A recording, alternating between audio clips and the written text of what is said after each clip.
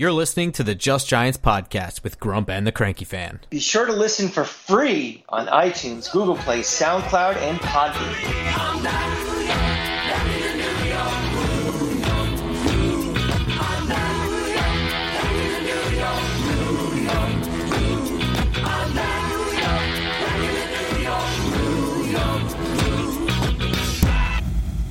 Welcome back to Just Giants with Grump and the Cranky Fan, the best damn podcast for the best damn football team.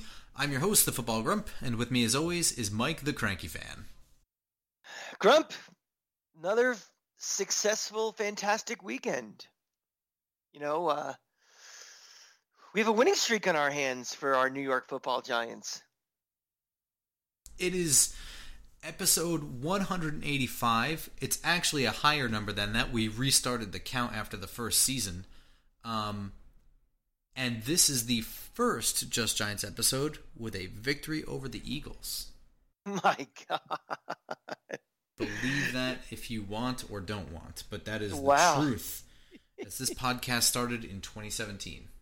Yeah, I think this podcast first came out on 8-Track. I think the last time we beat the Eagles. So, which is why we had to fantastic restart the count, because that is obsolete technology. So we went from Roman numerals to these new inventions called numbers. So it's great. Yeah, big weekend. My Gators blow out Arkansas on Saturday. Fly home just in time to watch a victory over our hated rivals, the Philadelphia Eagles. So super hated rivals. Yeah, fly Eagles fly. F you. Yeah, it wasn't quite the 70-24 whatever that Florida game ended at, but this was so there was a lot of good things that came out of this game outside of just the obvious. A win is a win is a win is a win. The Giants have been losing in fashion that with the exception of one game has been about one score or close to one score. 8 points, maybe 9 points, something like that. Very close, winnable games. And then when they've won games against Washington, I believe it's a 1-point game the one time, and then most recently, last week, was a 3-point game. This was a 10-point victory. So, blowout? No. But at no point did the Philadelphia Eagles have the lead. At no point. And the Giants were able to not only close the game, but distance themselves. I mean, this game was kind of over with about 3 minutes left in the game. Eagles never got out of their zone in the final 5 minutes, I don't think. I mean, there's like 3 stages to this. One is get rid of losers lose. Don't snatch defeat from the jaws of victory. The second thing is don't go to the finish line, without any gas in the gas tank and just kind of coasting to the end, which we kind of did against Washington. This one we won. I mean, this was a game that we finished, we closed, we won. There was no, we got lucky to win it. We didn't survive. We didn't run out the clock. We won this game. And, we're looking for signs of development and signs of, a culture being formed and trying to reverse losers lose. And we're trying to, establish something here. And this is another small step. I mean, okay, it's fantastic. We're a half a game out of first, and it's fantastic we beat a bitter rival and all that stuff. But we're looking at foundations for long-term development of this team. And this was a win they had to have. This, Philly is, banged up, not playing well. We took it to him. Poorly coached. Oh, God. Pearson sucks. But we actually won this game, and that was a very happy thing to see.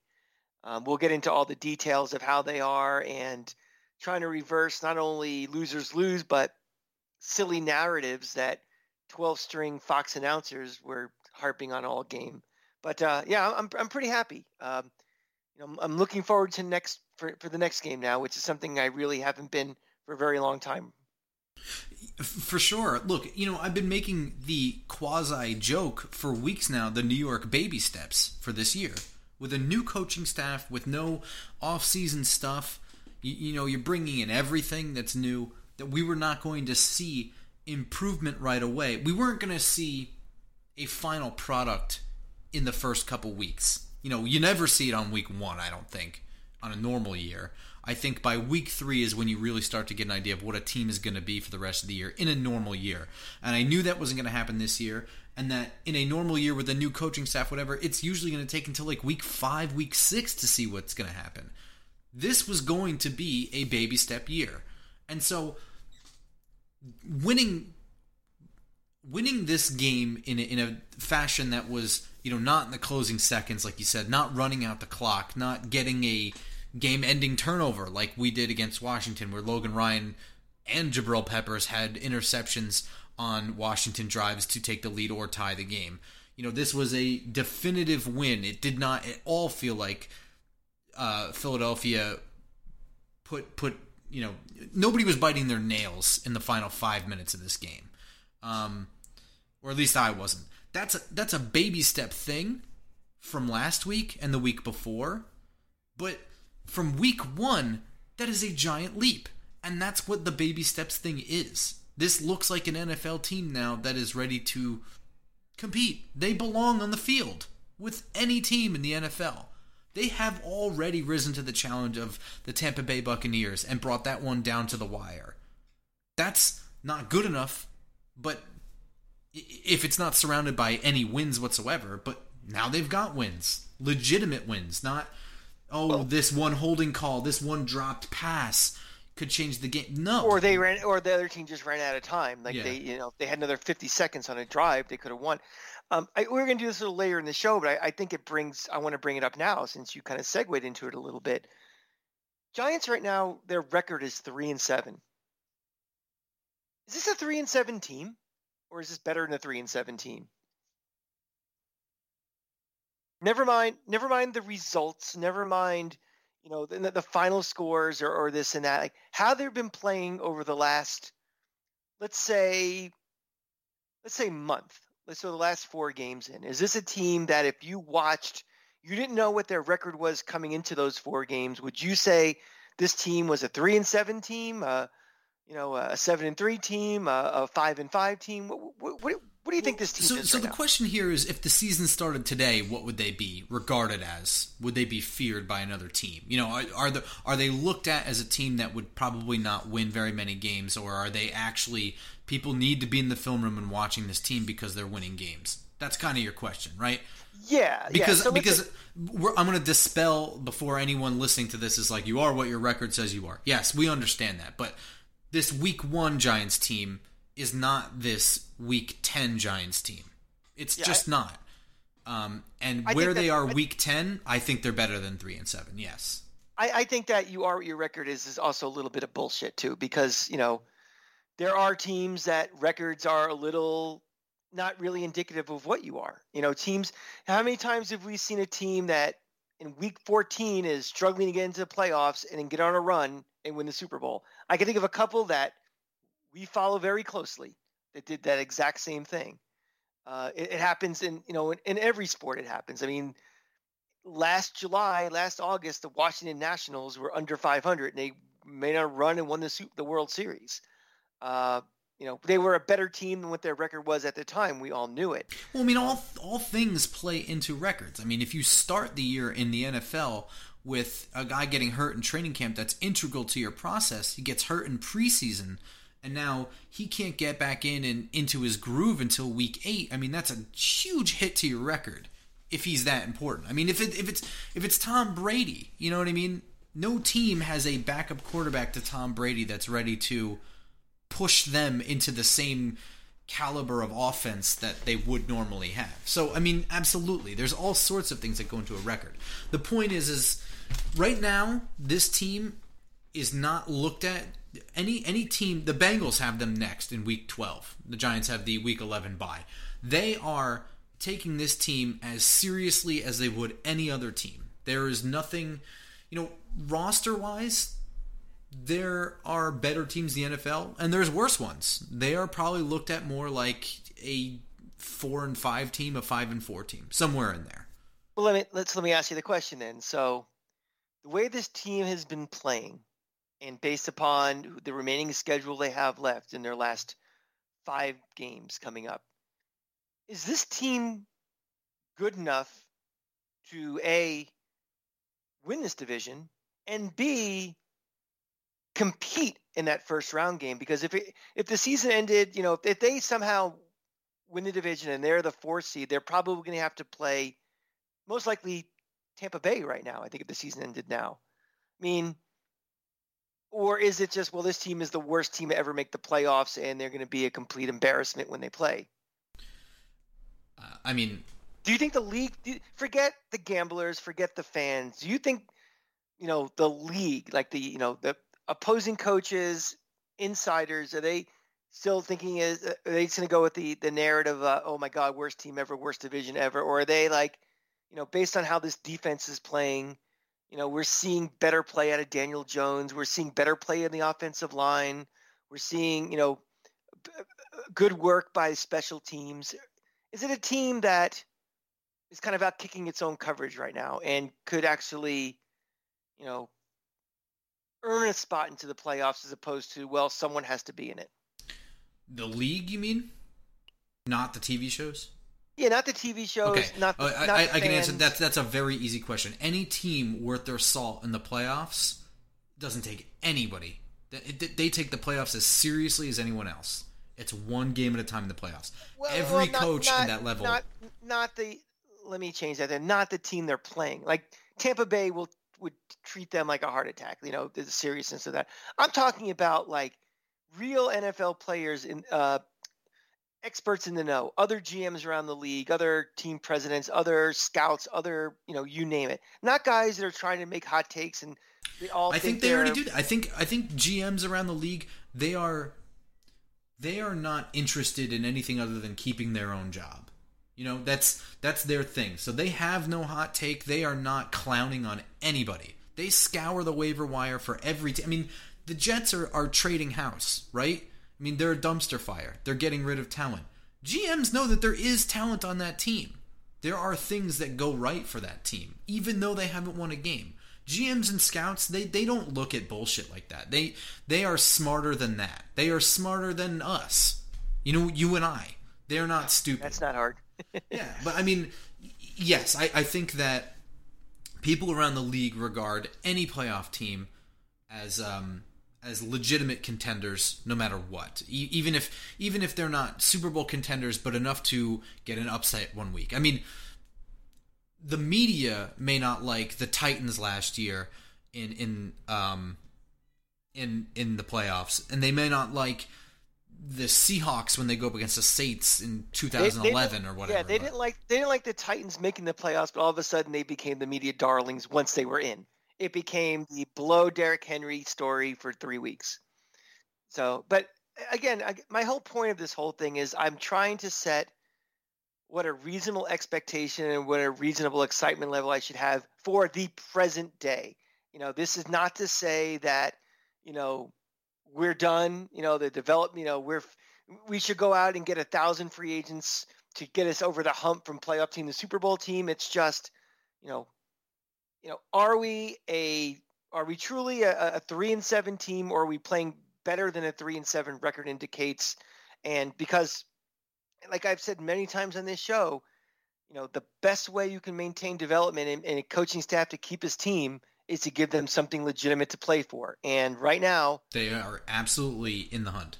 There is no difference really right now from the players' mentality for them trying to battle Philly as the Bucs are trying to battle New Orleans. Mm-hmm. Both teams are in the exact same mindset of, we want to win this division. And it doesn't really matter. They don't put the record on the banner they stick up there saying 2020 NFC East champions. They're playing, and when everything is, you're playing for something, again, you're going to pay more attention in the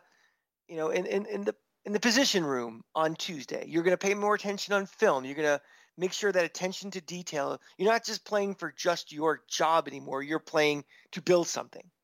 And,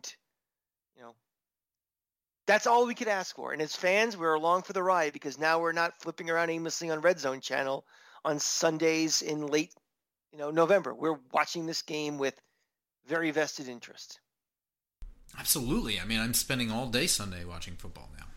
I mean, in the last couple of years, it's kind of like, ugh, whatever. Maybe it's on and I'm sort of paying attention, sort of eating food, but everything has implications now. And to what you're saying, okay, so I think that right now there's a 50-50 shot that the Giants win the division. And the reason I say that is there's a lot of things at play here. Right now, this team is still learning. They can take a step back at any time. That 49ers game is not that far back, even if it's far back in our minds. It's not that long ago where that team just decided not to show up that day. I don't know what happened. There's that. There's also the fact that this team is competing but has very little depth at certain positions, right? I mean, one injury can derail the rest of the season. That's just a fact. I mean, that is a thing that they're going to have to deal with. And they're already having to throw together some bullshit. You know, Hernandez gets COVID. Now Shane Lemieux has to come in. Now he's played well enough. He's played very well in the run, but not so great in the passing game. And that's a fact. Now Kevin Zeitler had to leave the game against the Eagles with a concussion. Now you've got both in. Thankfully, in time for Hernandez to come back from COVID, but Hernandez didn't start because he still has lingering symptoms. Probably shortness of breath. Probably just, you know, he's not in game shape. You know, so now you've got both of them. Thankfully, we're going into the bye, but you know, this is not a team that is ready to compete for a division no matter the circumstance. That's not a thing. So there's a 50-50 shot that they win this division, in my opinion. They have, right now, the best shot, I would say, in the division to win it. Philly seems like they're reeling. Dallas is scouring farm leagues for quarterbacks. Washington's its own mess. Washington is in the first year of a rebuild. You can make sort of an argument that we are too, but at least there's pieces for the Giants from the last couple of years. Well, I mean, they are completely in a rebuild. At least we have a quarterback in place. Whether you think he's Joe Montana or Joe Schmo, at least he's making plays and he's not a negative on the field. Like, for whatever reason, they have given up completely on Dwayne Haskins. He's out, and they are really starting over. To me, the biggest difference right now between the Giants and the Eagles is just strength of schedule the rest of the way. And that's the last thing. The Giants do have it's hard to say that any game is an easy game for this team. I mean, do you go into any game with this Giants team and say this is I expect to win? Not really, but I also look at the schedule and say there are games that I feel more comfortable with. There are more likely we will lose, and I look at the team schedule. I think there's more games that Philly's more likely to lose than we are more likely to put in, how we do pencil and pen. I mean, there's much more on the Philly schedule. I mean, Philly has, really quickly coming up, they're at Cleveland, they play Seattle, they're at Green Bay, they play New Orleans, Arizona, Dallas, and then Washington. Where we have coming up, we have a bye, then we have at Cincinnati, at Seattle, Arizona, Browns, Ravens, Cowboys. I mean, they're both tough. I think theirs is a little tougher, and that difference between, one game could probably decide it between these. I'm just gonna throw this out there. I'm gonna be legitimately upset if this team doesn't make the playoffs because of Philly's stupid tie. Well, I think when they changed the rule, they went from 15 minutes to 10. I thought that was really stupid. I'm just saying, even, no matter what the circumstances that led to that tie, I'm just gonna be pissed. I mean, the NFL has done a really bad job of changing rules for reasons that nobody asked for. Shortening overtime, nobody asked for that. The dumbest rule possible, I think, what they did was making an extra point kick 15 yards. I mean, the whole purpose of the extra point being short is it's supposed to be making the coaches make a decision.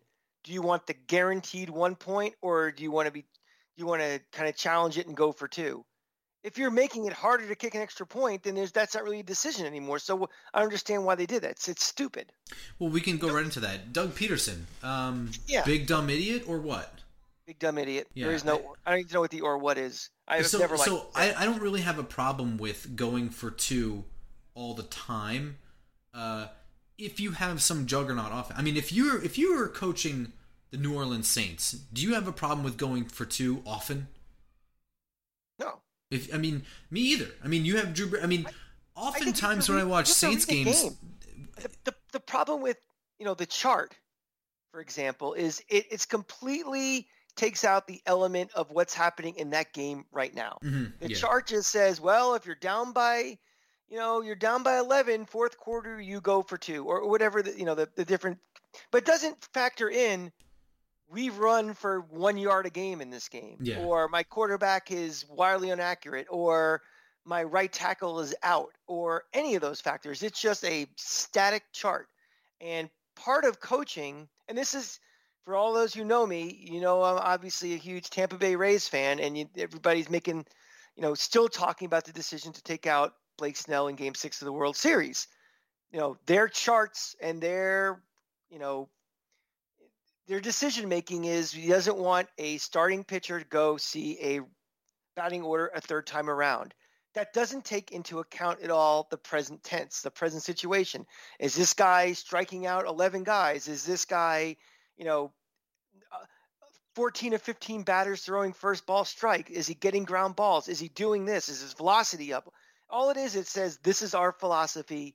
This is what we're doing. And it's ruining games. And it's also, it's up for second judgment. It's not coaching. It's just filling in things. So, just to say, well, they normally do what or thing says it. It's just when you're not reading the room and you're not reading the game, that's bad coaching. You're over coaching. You think it too fucking hard.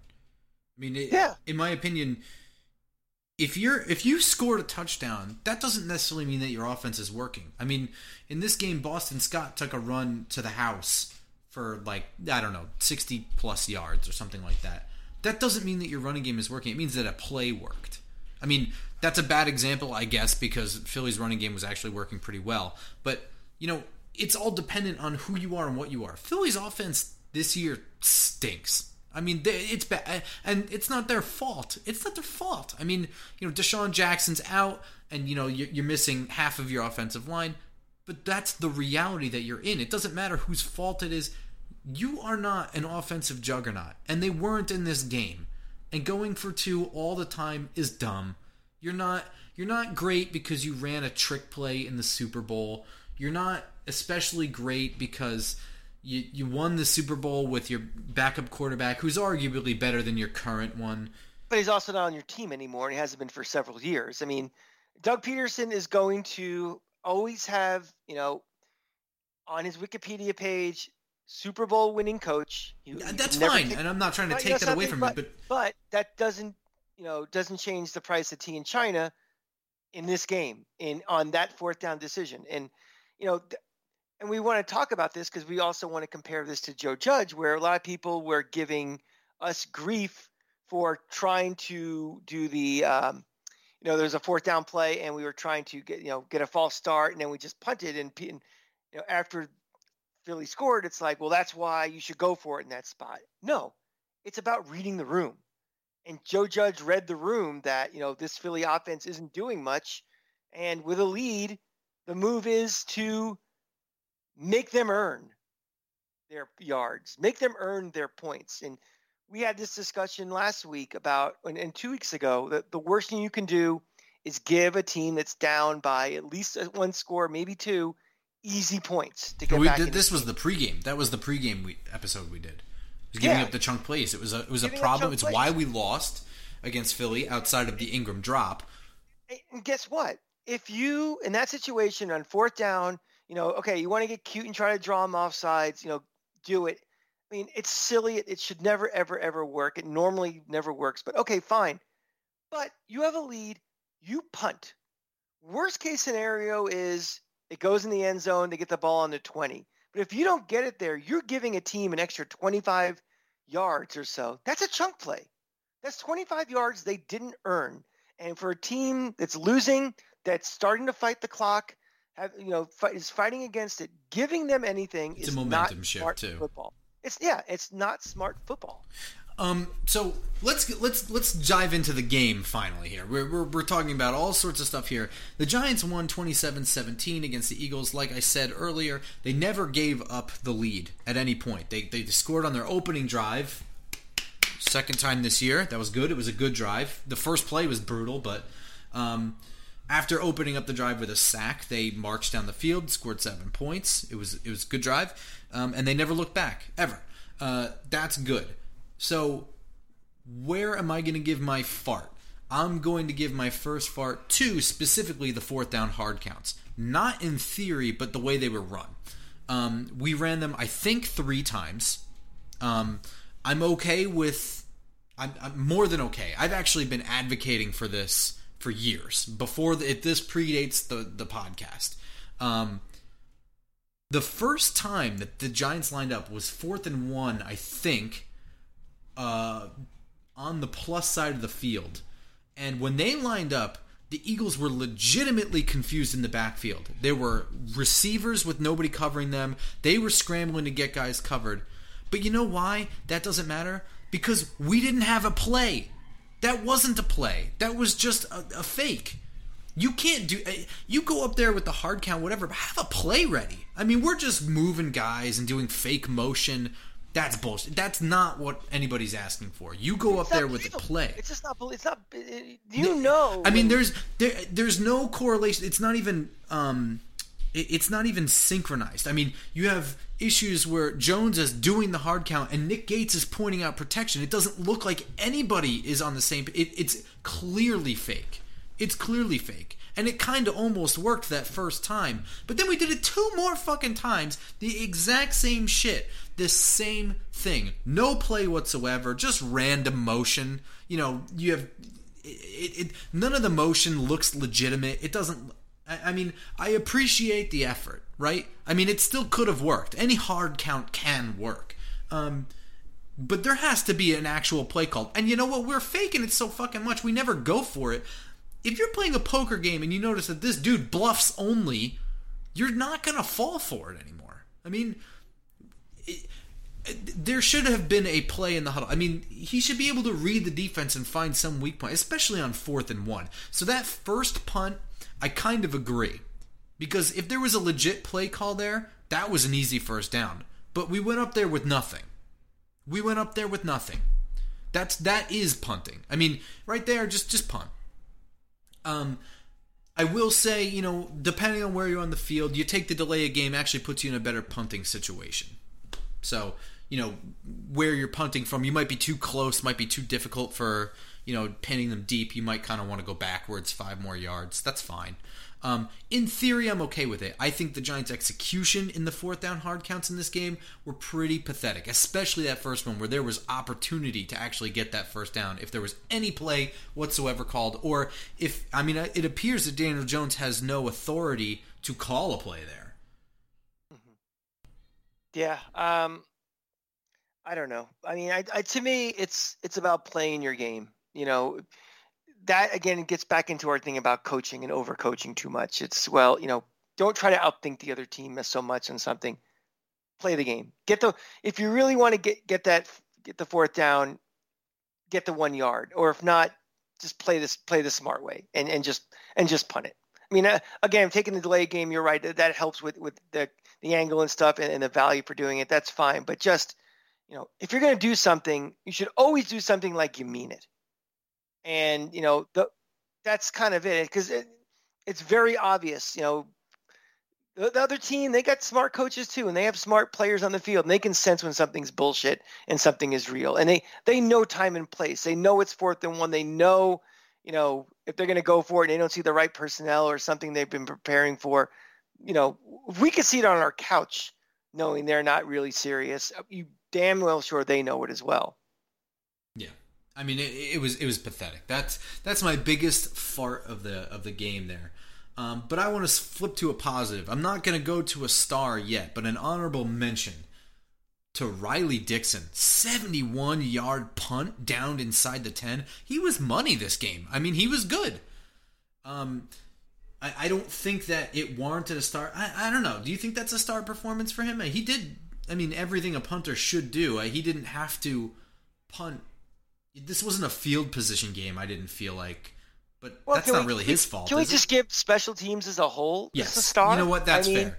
Yeah, Jabril Peppers was good returning the ball. Our kickoffs were good. We were doing some pooch kicks in there. Everything was short. Philly never had good starting field position throughout the entire game. It's attention to detail, and that's, one of the things we kind of said in the very beginning, like half jokingly, half seriously, with Joe Judge, special teams will be better. And guess what?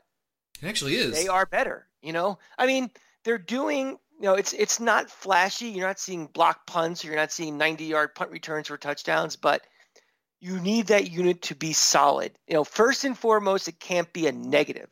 You can't have, your own punts getting blocked. You can't have an unreliable kicker. You can't have punters who shank balls. You can't have kickoffs that go out of bounds. Just little things that, they change the Giants aren't good enough offensively to give other teams, starting field position any extra yards than they have, where we're not going to win any shootouts. That's pretty much established right now. So why give them any extra, No, even if And you we're- are good we're enough, you preventing should that. be. Even if you are good enough, they should be this good on special teams. I mean, that's something that every team should be Right. paying attention to. But it's Right. all the more important when you are not going to be winning any shootouts. You're right. So I think we give the whole, All the special teams from the coordinator on down. yeah. Well, that ruins my other star, Graham Gano. Well, I'm not ever giving a Nolan a star, so that's why I kind of rolled. you better all get into used to him. He special- just signed after the game a contract extension through 2023. What do we think about that? I think it was brilliant. I mean, he's been near perfect. He has one miss on the year. I believe it was from far away. I don't fucking remember. But okay, let's start with that one, then we'll get into the game. What's the need? What was the need to do it right then and there? I guess. I mean, I think they were in the works. You know what I mean? He signed it after the game and it became official. But these negotiations have been going on for at least a week, probably more. I guess. I mean, does it seem a little unusual that mid-season like that, where a random player that we're signing? Here's the thing. Number one is, let's say going into the offseason, do you want to replace him, or are you good keeping him? Is there a kicker out there that you would rather have that's going to be a free agent? Because I don't think so. No. So, I mean, for me, the reason you do this now is this is a team that I think this is a weird year, right? So they're technically division contenders right now for a division champion. But I think next year actually is a division champion contender. If you put in the right pieces and you give them the whole spiel, right? The whole offseason and Daniel Jones with Jason Garrett thing. But you get some more pieces for this team with this coaching staff. I think they are a legit division contender. I don't want to waste a moment of my time in the offseason dealing with a kicker that I wanted way back when. So I think it's fine. It's a little weird, but I mean, it's in no way negative, I don't think. I mean, I guess other than he's a Seminole. He was definitely a free agent after the season, correct? This is not an extension.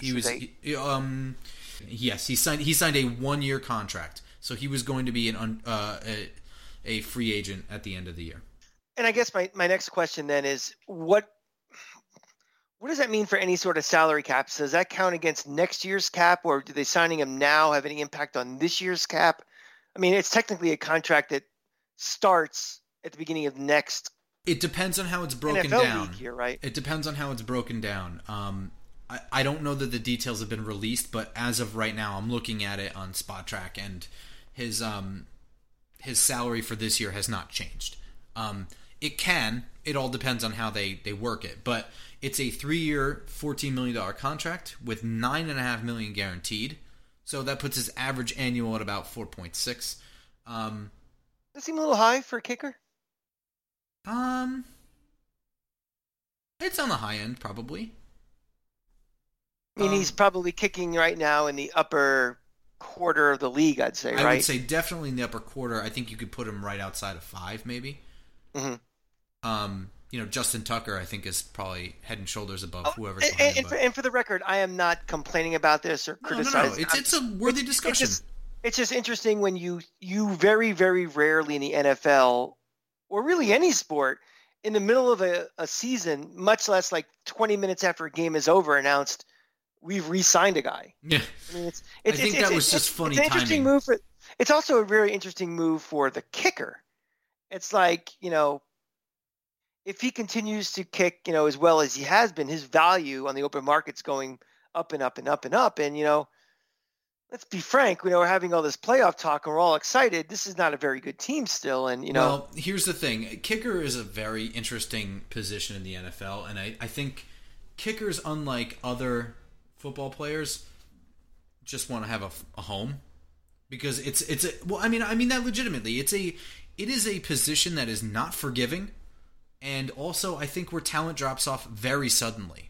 I mean, you start getting 3 misses in a row and you're cut. Yeah, it's probably the most of any position in the league where your immediate performance directly impacts your livelihood. Here's a kickoff return for a touchdown. Chicago. And it's another one where confidence plays so much into it. I mean, if the perception is that you've lost it, it almost seems to just become self-fulfilling prophecy. They lose it because they think they've lost it. It's very rare that you get a Robbie Gould who has a struggling season, gets cut by his team, and then he is right back up to form.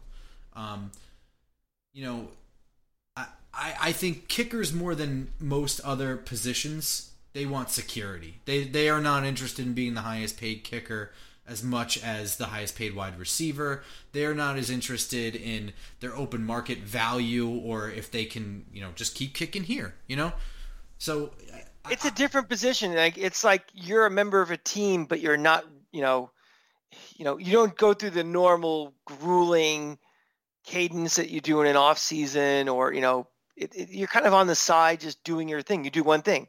You kick. So it's a unique role on a team.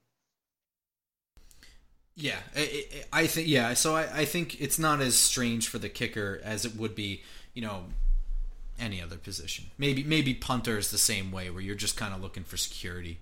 Especially, he's like more of an adult. You know what I mean? Like he's over 30. I think he's like 32, 33. So he's like my age. He's thinking a little bit more like, I've only got so many years left in this. I'm offered this contract. Why the hell not? What am I gonna? I think he's at a different point in his life than, say, a 23-year-old kicker would be. Yeah. So, there's that. But either way, for this game, star.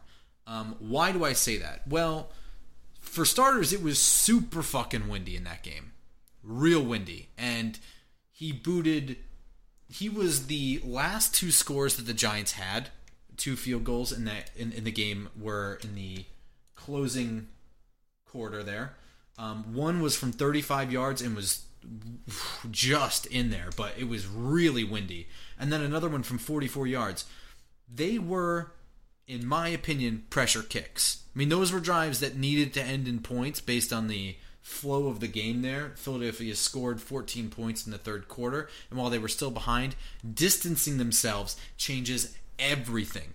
Gano making those field goals allows the defense can sit back a little bit. There's not as much pressure on the defense once you kick the ball back off.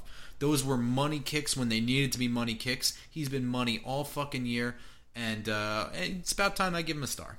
I know you don't want to give him a star, then he gets your complimentary special teams one. Yeah, he gets wrapped into the overall of special teams. That's fine. Did you have any other stars? Nothing really specific for stars. I mean, it was just it's a game they had to win, and they just they played pretty clean. I mean, how many penalties did we have? Not very many. Philadelphia was the one that was shooting themselves in the foot. Their only third down conversion of the night came on a Darnay Holmes defensive pass interference, which was a good call, but it was not an egregious call either. I mean, it was one that if it wasn't flagged, I don't think anyone would have lost their minds. So I think I want to give the coaching staff just as a whole a star. I really, we are now in week 10. We're in right now. That was week 10, yeah. That was week 10, and we have not had a single game where there was a lot of penalties. Yeah, I mean, this team looks like each week it is prepared. It looks as fundamentally sound as you could be without an off season, and implementing a whole new coaching staff and new things. I mean, I have to say that, this season could have gone one of two ways. It could have gone very bad, very early, and gone south. And this looks like a football team. I mean, this is, we know what their place is in the NFL universe right now, but they look like a team that knows what they're doing and knows what they want to do. Mm-hmm. It's missing talent. Sure. It's like, and it's missing where there is talent. It's missing experience, and it's missing reps, and it's missing hair on their chin. I mean, we can't make a decision on Daniel Jones yet because he doesn't have the miles on his tires yet. We do know that, he needs better weapons to throw to and running the ball and probably blocking. But for what we have out there, I think this coaching staff is maximizing what they have for right now, and that you're getting full buy-in. You're getting a team that's playing hard for them. And I think that's on the coaching staff. I mean, this is a young guy, Joe Judge, who came in who didn't have a real pedigree in the league. And, to command this team from day one in the hardest of conditions, through a Zoom call and not having a guy yelling in your face in March and April. I mean, this is the best case scenario. It's too bad that they've lost. They've had some losers lose, and the record may not indicate what it is, but for where we are right now, I if anybody who's calling and doesn't think this coaching staff's doing a good job, or is complaining about Judge, or I don't know what your expectations are or what you're looking at. Yeah, I'd have to agree. I think that the fact that they have, forget the rest of the division, the fact that he has them every week playing like they're playing. I mean, even the games we've lost have been by just a couple of points outside of one game. He's got them paying attention. He's got them hungry, wanting to win. Nobody seems to be taking any plays off. Nobody. This is a real coaching personality, it looks like. This is a guy who was born to teach, not do, probably. And I like to, we made fun of him for years with Dallas, but Jason Garrett, I think is doing a really, really good job this year. I think that, given the task, yeah. Given the task at hand, I don't think what we're trying to do is above the pay grade of any of the players on this team right now. I think he understands, the limitations of the talent on the outside, the talent that's on the line, and Daniel Jones's deficiencies for right now. And I think they're crafting a pretty good offense for what they can do. I mean, it's not going to score 40 points and get 600 yards a game, but they are starting to do, the things that Daniel Jones does well. He can move around a little bit. He can run. He's a threat to run the ball. And which leads me to a real fart. I hate to sound like a broken record, but, a battle of teams with 2 wins is probably going to get the 7-team Fox announcers. And we had improv night at the, Paha Hole with these announcers Sunday. To bring up 4 times the Daniel Jones, stumbling run against Philly, to break it down multiple times in a game when it's completely irrelevant for this game, and really has got nothing to do what Daniel Jones has done as a runner this year. It's almost embarrassing at this point. Fox is awful.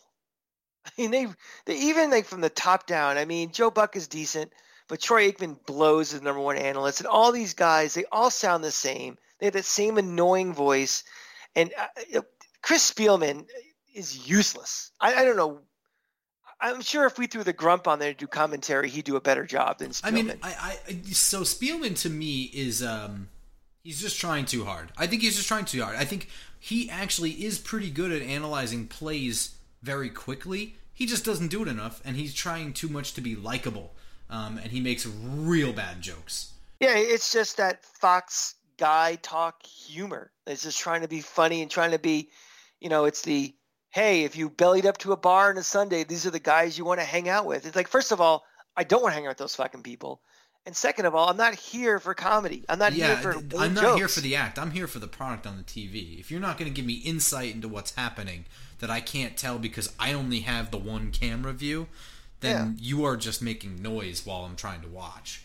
I mean, to go off repeatedly about that stumbling play when the play of the game was Daniel Jones running, for 40 yards for a touchdown, it just makes it seems like everything is just forced and pre-planned and not, actually analyzing the game they're watching. So as usual, announcers get a fart. And I guess the only remedy for that is for the Giants just to get better so we don't get the dregs of the announcing crews. And we can elevate ourselves to Troy Aikman.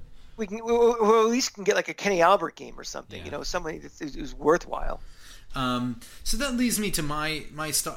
I'm split decision on this star here. If I want to give it to Bradbury, who pitched another shutout, he didn't pitch a shutout. I think there was like one completion, but for whatever reason, as we talked about good coaching from Joe Judge and Jason Garrett, and we didn't mention him, but Patrick Graham again, always doing well, has not really put together a game that I thought was bad.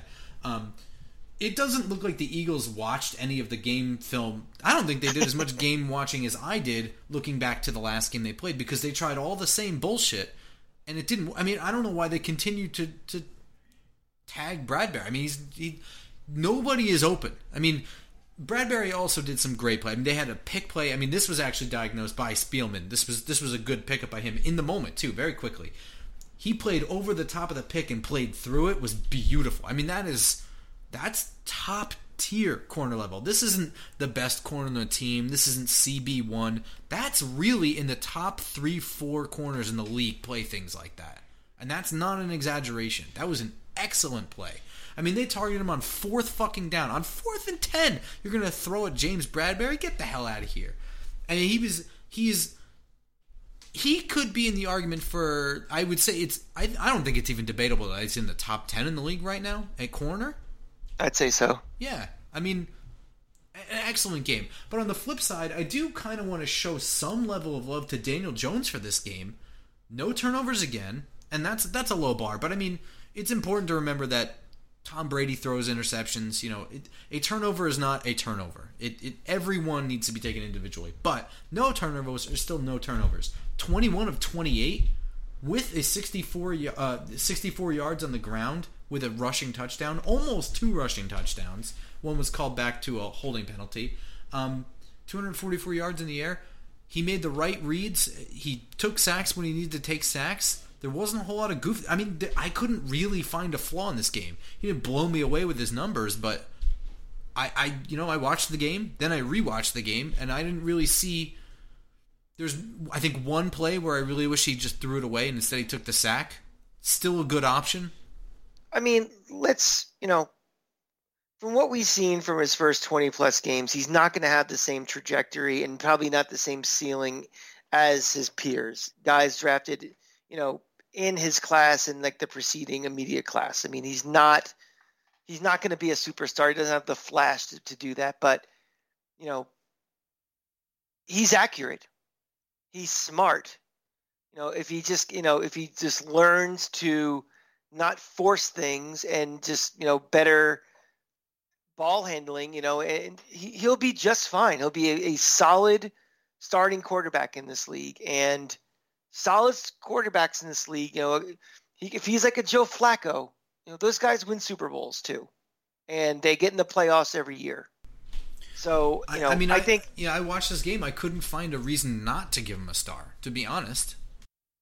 Yeah, I mean, he did his job. And, if he's just kind of there and we're not really talking about things he made a mistake, that's a win at this point in your career. In a game that didn't require,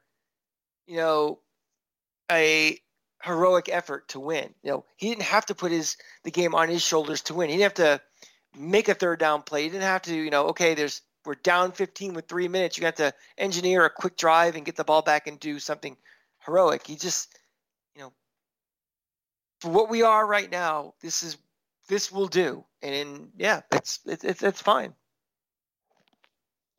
On the flip side, I will say, I'm sitting here telling you that Patrick Graham hasn't called a bad game, but for this game, he played, I think, based on what Philadelphia did last week, and that was really worrying more about the pass than the run, which I'm not going to tell you is a mistake because they won by 2 scores. But that really put a damper on the run defense. I mean, we are without Tay Crowder in the back, who I think is a little bit more balanced as a pass and run defender at linebacker. But with Miles Sanders coming back, I think it's a little... Maybe he overplayed the pass a little bit, because 152 yards on the ground is brutal. The Eagles straight up, there's no arguments here, they ran all over us. That's fine if the game plan was to eliminate what happened last time, where in the closing, 15, 20 minutes of that game, Wentz was just kind of throwing like a maniac and we couldn't figure out how to stop it. That's fine if you want to prevent against that, and that worked. But going forward, that can't be our strategy every game, because we've got some good defensive linemen up there, but we don't have, outside of Blake Martinez, we don't have a great set of linebackers right now. So, I have to give a fart to the run defense. The guys up front really didn't get it done in the run game. They just kind of didn't. Mm-hmm. They had their plays here and there, but Boston Scott ripped off a huge run. Miles Sanders was averaging something ridiculous, 5.5 yards per carry. No, that's not good. On 15 carries, that's bad. No, it's not good. That's college numbers. Yeah, that's very bad. And on top of that, I'm going to give another fart to somebody who probably shouldn't be playing right now, but Trent Harris is just not very good. Mm-hmm. He's playing because Lorenzo Carter has a ruptured Achilles, I believe.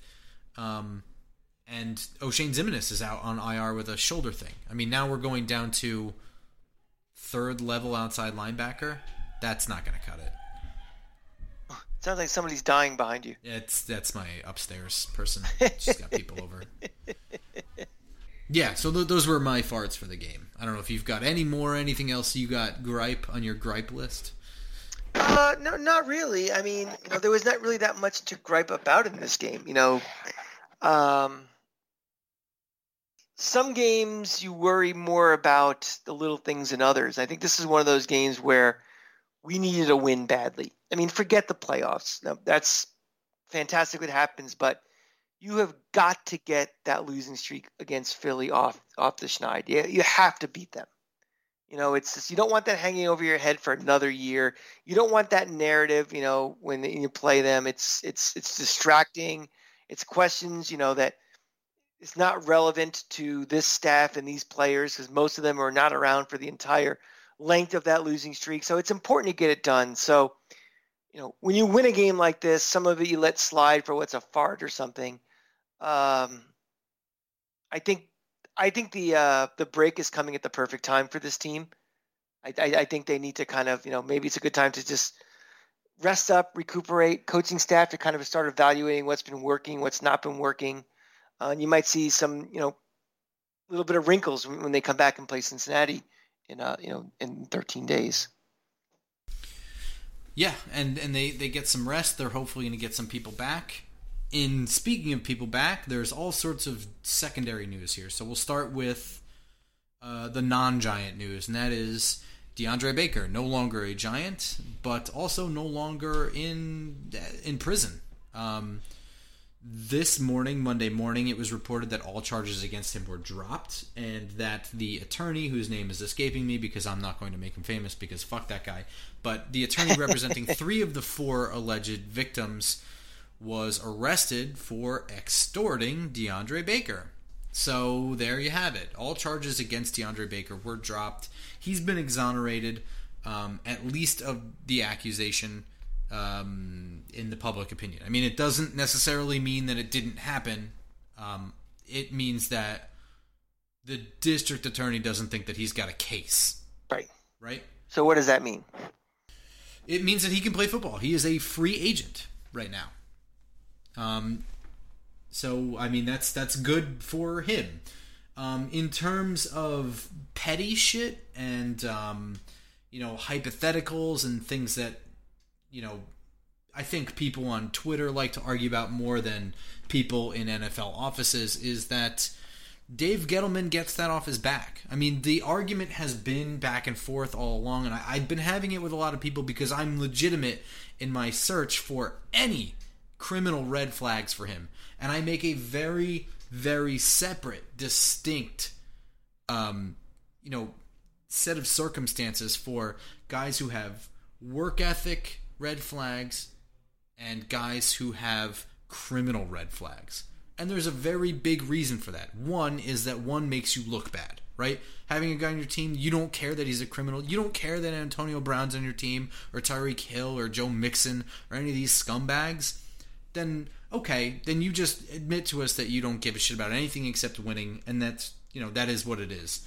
You want to pretend to be class of the league, then you can't have guys like that on your staff, on your payroll. The other thing is, guys like that, they can be gone for 10 years very quickly, overnight, whereas a guy who's got an attention span problem, maybe he just needs the right coach, or maybe college was too easy for him, so he took shit off, Those are potentially correctable, and you judge those based on your conversations with him, based on your coaching staff, and if you think you can rein him in, and I'm not saying that all of those are boilerplate, but they're case-by-case basis as well. I just make that big distinction, and as far as I've seen, there's been he has no criminal record, period. There have been, as far as I understand, no criminal or anything of the sort incidents at Georgia when he was there. And there was this rush to kind of, paint those two lines together, right, with a roller, and just blur it and make it look like Dave Gettleman made a move. He knew all about this, and he still traded up to draft him anyway, and now look where they are. It was a different story, and now it turns out that he's not going to be in prison at all. So I think it does take a little bit of the public, or at least it should take a little bit of the public outcry for Dave Gettleman on this particular move off of his shoulders. Well, I have two counters against that argument. Now, everybody knows that I'm not a Dave Gettleman apologist, but I'm also trying to be very fair. Exactly, and I'm the same way. I'm just trying to be real about that. Right, but what I'm going to say are two things. One, you alluded to it already. Just because he's been exonerated in the courts and he will not be going to trial doesn't mean what was alleged didn't happen. And that's one thing. And two, if we want to exonerate Dave Gettleman and because he wasn't a bad pick or anything, why'd they cut him? I mean, there's no league mandate that they had to cut him. I mean, they could have put him on the exempt list, yeah, the exempt list or something, and just stashed him away because, again, we have a problem in the secondary. We need bodies, and nobody knew how this was going to turn out. This could have been something where they pled out a deal, it got thrown out, it didn't happen, or he, went through trial and everything. So, if we really want to give Gettleman the full exoneration, he should have kept him because I think he did it. So we could say we can forgive, we can ignore now they drafted a risk, but there was enough information to say cut him. Maybe not knowing how it was going to turn out legally, but enough information that they went ahead and cut him. So, okay, so there's a couple things in that, they drafted a risk, but I don't think they drafted a criminal risk. What happened to him was unfortunate, but also kind of his own fault. I mean, let's just say, for argument's sake, that what really went down is that he went to a party, was gambling, won, and those people didn't want to pay up, so he left or whatever, and then they brought all these faulty charges on him, whatever. Let's just say that's, for instance, it's still his fault for being there. It's still his fault for being around people that are shitty. it sounds harsh, but it's kind of the truth of being young and having a lot of money. Yeah. I mean, it's just bad. I mean, again, I go out, you go out, we do something. It's very rare that we're in a situation where cops are involved and all this situation happens. He put himself in a position. He put himself in a position to get himself hurt. Yeah, we don't know. We will never know what exactly happened. We'll never know what he's responsible for. We'll never know what he actually did. But there's a lot of smoke around what happened. And again, I think it's Florida. Yeah, it's true. But I really think that, Gettleman made the decision to move on because of the smoke. And I don't think it was just smoke, from, without a fire. There was something going on that they said, something, this isn't worth it.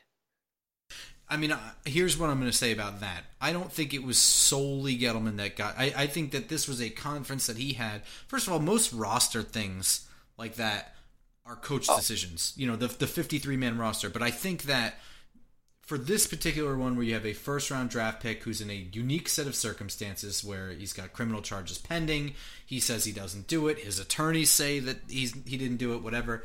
I think at this point you sit down with your head coach, who's a new head coach, and you say, what do you think we should do? And they work it out together. And I think the third person is John Mara. I mean, sure. Well, yeah. We've had a little bit of an image problem lately with acting late when there are, criminal issues at hand. Yeah. I mean, straight up, I don't want to rehash this, but signing Josh Brown after incidents happen and you know about them is acting in bad faith. That's not acting late. Yeah, well, the Rosas thing, I mean, that kind of lingered. Yeah, well, that's acting late. But signing Josh Brown to a contract extension after incidents happen and nobody else knows about it, that's acting in bad faith, hoping that nobody knows about it. Yeah, but regardless, all that is bad publicity and bad for a team that likes to pride itself as one of the old guards and right up there with the Steelers of how they do things the right way and blah blah blah blah blah. So a decision like that, we don't know if John Mara was in the room, had a say in it, or the final say in it. But the bottom line is he was released and before due process took its course. Yeah. So, and you know what? I say all these things, but ultimately, I don't know that DeAndre Baker would have fit well into a Joe Judge locker room. I think he is exactly the kind of guy that doesn't respond to that kind of coaching. I think that he would have played... His skill set works better for Patrick Graham's defense. I think he would have performed better. But, I mean, those character issues that he does undeniably have by me that I don't think I would have traded up for... but he was there. But what would happen was past his prologue, he was on the roster. So whatever happened. Well, I mean, before... I'm just saying. Cutting him. Pretend all those things don't happen, and that he just shows up this year. I think maybe down the line, cutting him was coming anyway. Not this year, but maybe Joe Judge is a no nonsense guy. I mean, he's gonna bench his ass if he's not playing well. Nobody's going to get special treatment, especially since he was not drafted during a Joe Judge era. And how a guy like that responds to being benched, I don't know. So I don't know that it would have made a huge difference anyway. I think his destiny might have been getting cut anyway. Eventually. Yeah, but something though, this was a position of need, and it's still a position of need. For this year, right? But I mean, I can't worry about next year or the year after. I mean, you can't, but they can. Joe Judge can. I don't think Joe Judge goes into this year and is like, you made this decision and now we need corners. It's like, do you know what I mean? Like that's just me. Again, no, I mean, that's me speculating. I don't think he's worrying about am I going to cut this guy in 2021 or 2022. I think this year was all about. Learning, especially without having the offseason that we didn't have. It's like, I need to see what the hand I was dealt, and can I use these guys? Do they fit into what I want? What kind of men are they? All that stuff. And, cutting him so early, to me, I don't know if it was a Gettleman thing or, I think this had more to do with ownership than anything. I think that you're probably right. Yeah. Nevertheless, it is what it is. The Giants do have a corner, though. They signed one today. His name is Quincy Wilson. Quincy Wilson, once a Gator, former New York Jet, former Indianapolis Colt, and former Florida Gator. Yes. Correction. Once a Gator, always a Gator. Unless you're a piece of shit who gets thrown out like Janoris Jenkins or Aaron Hernandez, who obviously he didn't get thrown out. Who? I'm just saying you can have your Gatorness revoked by the nation, but someone like Janoris Jenkins or Cam Newton or any of these punks that get thrown out, they are no longer Gators. But someone like Quincy Wilson, once you're a Gator, you're always a Gator. So. Okay. He was a guy I remember you telling me to look at because he was drafted 3 years ago, so that predates the podcast, I think. Yeah, he graduated. No, he left a year early. His brother, 2017, I think. Yeah, his brother Marco was recruited in that recruiting class, but we thought they might play together. But Quincy declared a year early he left. So they never did play together. So he's a Muschamp guy. So I mean, first of all, he's a defensive player. No, he's not. No, he's not. No. He was a McElwain guy. Oh, really? Yeah, that's right. Sorry. How dare you? Okay, whatever. Sorry, I always get him confused with Derrick Henry, the other Muschamp guy. Derrick Henry was the the linebacker. If Will Muschamp had his say, would be the best linebacker ever to play for the University of Florida, and not a Heisman Trophy winning running back and obviously one of the 3 best running backs in the league. But that's another story. Yeah. So I remember watching him. I remember liking him for college. I wasn't super thrilled about him leaving early. I don't think he has a lot of splash plays, but they always kind of looked to me like he was actually beaten in coverage. And a lot of them, there's a reason why this man is here now and not drafted by us or traded for any assets. He was cut. He was traded to the Jets. Also there's a lot of other things. He was hurt a lot as soon as he came into the NFL. He played for Chuck Pagano in Indianapolis, who was then fired. He was benched for suspicious reasons. It was kind of murky. I think it was something Chuck Pagano said that he was inactive because he didn't play special teams, but then he later played special teams.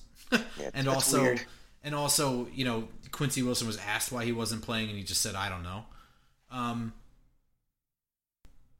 And here he is, right? So he was traded to the Jets for, I think, but yes, I think we could also, Wayne Gallman said the same thing. Like, I don't know why I'm not playing last year either. That's fair. But that could be a coaching, mishandling of a player too. Sure. So it absolutely could. Let's not kill the player. Here's the thing, right? Chuck Pagano is not the head coach of the Indianapolis Colts anymore, and I'm not going to hold the Jets to the the pantheon of head coaches in the league. So yeah, it absolutely could be a coaching thing. He's an attributes guy. He was a 2nd round pick, right? He's 6'2", I think. He's real tall for a corner. You could see that in college too. He's real fast. He's not real fast. He's fast for the position. He fits. He's got all the tools. He was hurt a little bit. Maybe the coaching fit wasn't there, but nevertheless, this is a team that doesn't have a CB2 on the roster right now. They don't. They have a nice set of slot corners with Logan Ryan and Darnay Holmes. So that you have your nickel and dime right there. You have Julian Love, who kind of plays a little bit of safety and maybe a little nickel, a little dime. You have Xavier McKinney coming back. But you are rotating in Ryan Lewis, who's hurt, with Isaac Yiadom, who's not very good. And Corey Ballantyne is gone. Corey Ballantyne played his way right off the roster. Right. There's no reason not to take a flyer on this guy. There's a waiver. If it doesn't work out, no spilled beans. Yeah, no, yeah, and we like beans here. So, yes, we do. I feel pretty good about Quincy Wilson here. He could end up being. First of all, I feel great about the move. Brilliant move. There's no spilled beans. I think that Quincy Wilson needed the right atmosphere. I think Indy was in a little bit of coaching turmoil. Maybe he didn't get along with him. Maybe he was just a punk then. He was new to the NFL and thought he knew his shit, and now he maybe doesn't. The Jets suck. They're their own problem. They who knows who their GM, who their coach will be, this time next year. Who knows anything with that team? So also Greg Williams is a prick. So yeah, I can't blame him for things not working out so well there. The Jets were trying to trade him. They obviously think he's worth something. So I'm okay with Quincy. We need help anyway. So even if he comes in and he's just got to play a game and he's not great, what's the worst he could be? Corey Ballantyne? Well, it's in a good spot because with the bye week, you give him some time to kind of, understand what they're trying to do on defense. He gets some practice reps in with, it's not like you're signing him on a Monday and, the following Sunday is going out there and just like cover this guy. So even if he's depth because you don't want to use Isaac Yiadom, that's still good. Depth is always, this team has no depth. Getting depth is important. That's the biggest difference, I think, in these teams that are good from shitty is, and a guy gets hurt, there's no capable replacement for him. And this league is too close and these coaches are too smart and they'll find it and exploit it really quickly. Mm-hmm. Yeah. That, I believe, is everything from yesterday and today. That was a lot of shit that we just... This is probably the longest episode we're going to have all year. I got one more thing to make this episode even longer. Something I was thinking about, and we did a nice long ramble about, where this team is right now and how do we feel record-wise. I was just kind of wondering, on the surface and in our our analysis and the way we talk about it all the time with this team, would you say this is a fair statement that the development of this team overall is ahead of the development of Daniel Jones at this moment? From where we expected them to be, after week 10 of the first year of the Joe Judge administration with the COVID offseason. I'll say yes, but it's a very specific reason why. Because I'm getting somewhere. So, okay. What's your? Well, my reason is because you're installing new offense, new defense, whatever. Everything has to come together. The offense is. The run game is starting to work. We're seeing it work. It's not great, but also we don't have our star running back. So the fact that it's working at all, that's important. We don't have great receivers on the outside right now. We have some good ones. They're playing well. Daniel Jones, we're more focused on than most anything, right? We're kind of worried about Andrew Thomas. He seems to be getting better to the point where he had one penalty and I think maybe one pressure against a really good defensive line. That's great. Daniel Jones, we're kind of worried about turnovers and making the right decision and not forcing things. And, he had a good game, but this year he's not been good. He's not been a good quarterback this year. The thing that really puts him behind what the rest of the team is doing is that I would have thought going into this, in fact I did, I can't say would have, it's all recorded and archived. I was thinking that the defense and Daniel Jones would kind of be on the same level of development, and that just hasn't been the case. This defense, Patrick Graham has them playing out of their minds. Really, way above anybody's expectations that I'm aware of. I don't think anyone... No insider, nobody. I don't even think within the organization thought the defense would be playing as well as they're playing. So yes, I would say Daniel Jones is the furthest back of anyone. Now, I'm saying this with the caveat that this is not to say that Daniel Jones is a bust or he's slower in development than we expected. No, I'm saying that the team overall, it's there may be a perception that there's a little more sense of urgency for Daniel Jones to be playing better than he is because the team overall is playing better. So this kind of leads to my two questions for you, Grump. Mm-hmm. The first one, if you replaced Daniel Jones with an average NFL quarterback in this league, someone who's a quarterback of an 8-8 team, where is this team right now? Assuming that it's a quarterback that's as much of a fit for Jason Garrett's offense as he is, right? Of course, absolutely. Because this is such a wild hypothetical. He plays a quarterback who plays at the level of what an 8-8 quarterback would be, but is someone that has been handpicked. I'm not going to say he's a rookie. I'm going to say he's like a fifth-year quarterback of an 8-8 team. I think that Giants fans have more hope for a team that isn't going very far anyway. I mean, I think they win those close games. A lot of those losses could have done without several things, but a turnover is one of them. And there were some stupid turnovers that cost the Giants games at the hands of Daniel Jones. Now, I mean, there were other issues as well. They could have moved on with that, but yeah, I think with I don't know. I think we certainly win the Tampa game. Mm-hmm. Was it for I Daniel? think we win. I think we win the Philly game. I think we win the Dallas game. Mm-hmm. That's 3 right there. So do you think overall this team is? I think you can make an argument that we win the Rams game. Yeah. And again, it's not that Daniel Jones played bad in any of those games. It's that he played average at best and below average at worst, but also I think the game plan was tailored around his limitations at those times. Right, and that hindered this team. And if you have this hypothetical quarterback, you wouldn't be limiting around that guy's shortcomings. You'd be trying to win, trying to win. Period.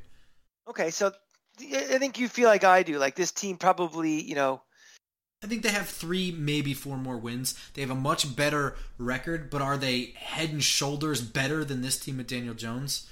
Not head and shoulders, just better. Yeah. I mean, I think they're winning. They're leading the division. It's still a bad division, absolutely. but this is still just an okay team. Right. Okay. My second hypothetical question, as I was thinking about this, is and it's kind of a 2-part question. If you replace Daniel Jones with 2013 Eli Manning, where is this team? Much better. It's going back a lot for me to dig into my memory of 2013 Eli, but so before the beginning of the decline. What I'm saying is, I think the height of his career is 2011, and 2013 is not far off of that. Yeah, however, I'm not talking peak Eli. But it's just after that. So I mean, he's still got it. This is not at the point where him throwing 40 yards downfield is a stretch. No, what I mean? Yeah, because Eli had a pretty slow, long decline to the end. But I'm saying right before that slow, long decline began, not at his peak, but when he's like, starting the descendancy of it. Where is this team? With the division the way it is, with that Eli, it's totally different. I mean, I think there's a chance they win every single game. I mean, I'm not kidding when I say this. I think there's a chance they win every single game. You look back at the schedule, that Pittsburgh game, Pittsburgh was playing like shit. They were right in this. I mean, if you have Eli at his 2013 level where there's no tailoring the game plan to anything. You go to Eli's strengths, you're throwing downfield. You know what I mean?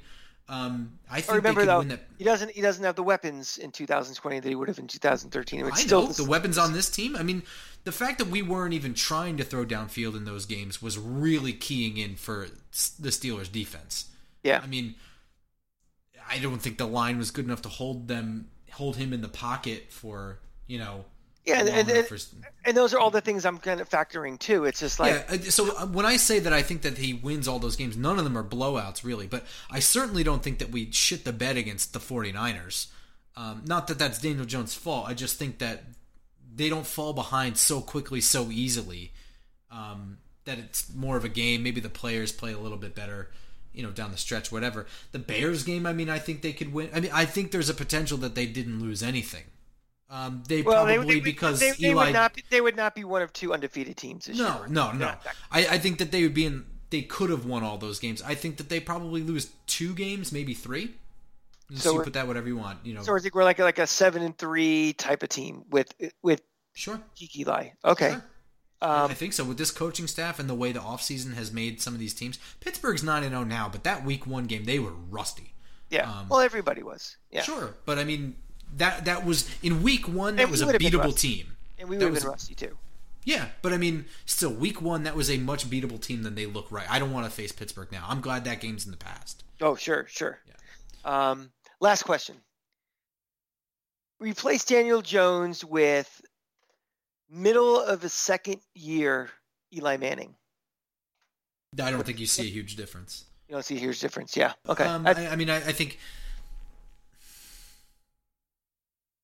I don't know. I mean, I'm trying to remember how often they took shots with him early on like that, and I don't seem to... I mean, back then it was very leaning on Tiki Barber, kind of the same way I think this offense is designed to lean on Saquon Barkley. So, I mean, I don't think that there's a massive difference. He's got a stronger arm, Eli Manning did, than Daniel Jones does. Eli Manning was very bad in his rookie year, and he was a little better in his sophomore. But there were, not questions he was a bust, but like, when's he going to figure it out type of stuff. There was a ticking clock for him, for sure. Yeah. So, and even on, that 2007 run, I mean, his personality was a big question going into the whole playoffs. I mean, everything. So the point of this whole exercise is, again, we both kind of agree on all this stuff that, we think this team is developing a little faster than Daniel Jones is developing. We kind of expected this rate of development from Daniel Jones. And, unless you had a quarterback, a Hall of Fame quarterback, and just past his, the apex of his career, there wouldn't have been that much of a difference in what this team's record might have been. It's not, Daniel Jones is not holding this team back from being better than what its record could be. I think it's the whole point of this thing. So, before you're ready to throw out Daniel Jones and say he's a bust and he sucks and, everything, keep in mind what this whole team is. It's improving, but still is a weaker team, and it's a quarterback that has to keep playing. And I said it last week, games 20 to 40 are what he's really going to be evaluated on for the future. So, so far as he's entered that game 20 thing, he's doing a much better job. So, yeah, I think so. I think that he's developing along the course that he should be. Yeah. All right. Now we have the longest podcast ever, probably. Yeah. So we are entering the bye week. There will be no Thursday episode. We might do. No Friday episode. I always think about when we're recording. There might be a Tuesday one, maybe, if we want to do a bye week. Yeah, we'll do a bye week one. I think we'll do one next week for sure. Yeah. Yeah, and then we'll go into our normal Friday morning pregame episode specifically focusing on the Bengals. But that bye week one is going to be about what happened on Sunday within the division, how it affects the Giants, and then assessing this year, assessing this rebuild, assessing Dave Gettleman, assessing Joe Judge and Patrick Graham and Jason Garrett, and really looking at all those things that we kind of started talking about tonight, but we'll go into more details with examples and stuff on that episode. So that's fun shit, right? Isn't that cool? Hey man, we got a bye week coming up. We have Florida blowing out Vanderbilt this Saturday at noon. That'll be fun. Have to worry about the Giants on Sunday. We have New York City FC playoff game Saturday. We have enough to keep us busy for a little bit during the bye week. There's a reason for us to have a bye week episode. I mean, yeah.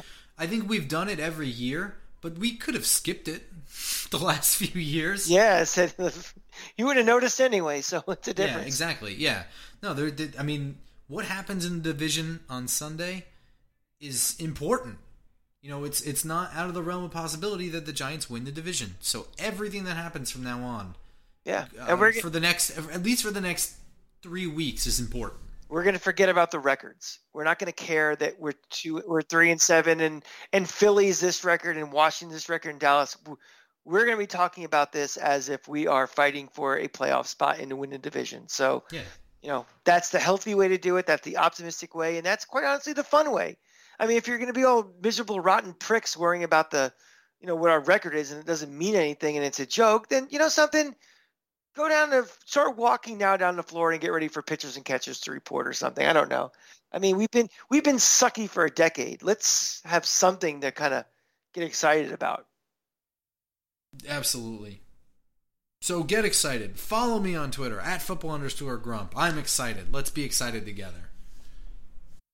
You can be all part of that excitement circle jerk at football_grump. Have a good time, everybody. Yeah. Join the circle. Yes. The Cranky Fan's not in the circle, but you can follow him too @the Cranky Fan on Twitter. He talks about things outside the Giants as well, but still all sports related stuff, and especially his Florida Gator stuff.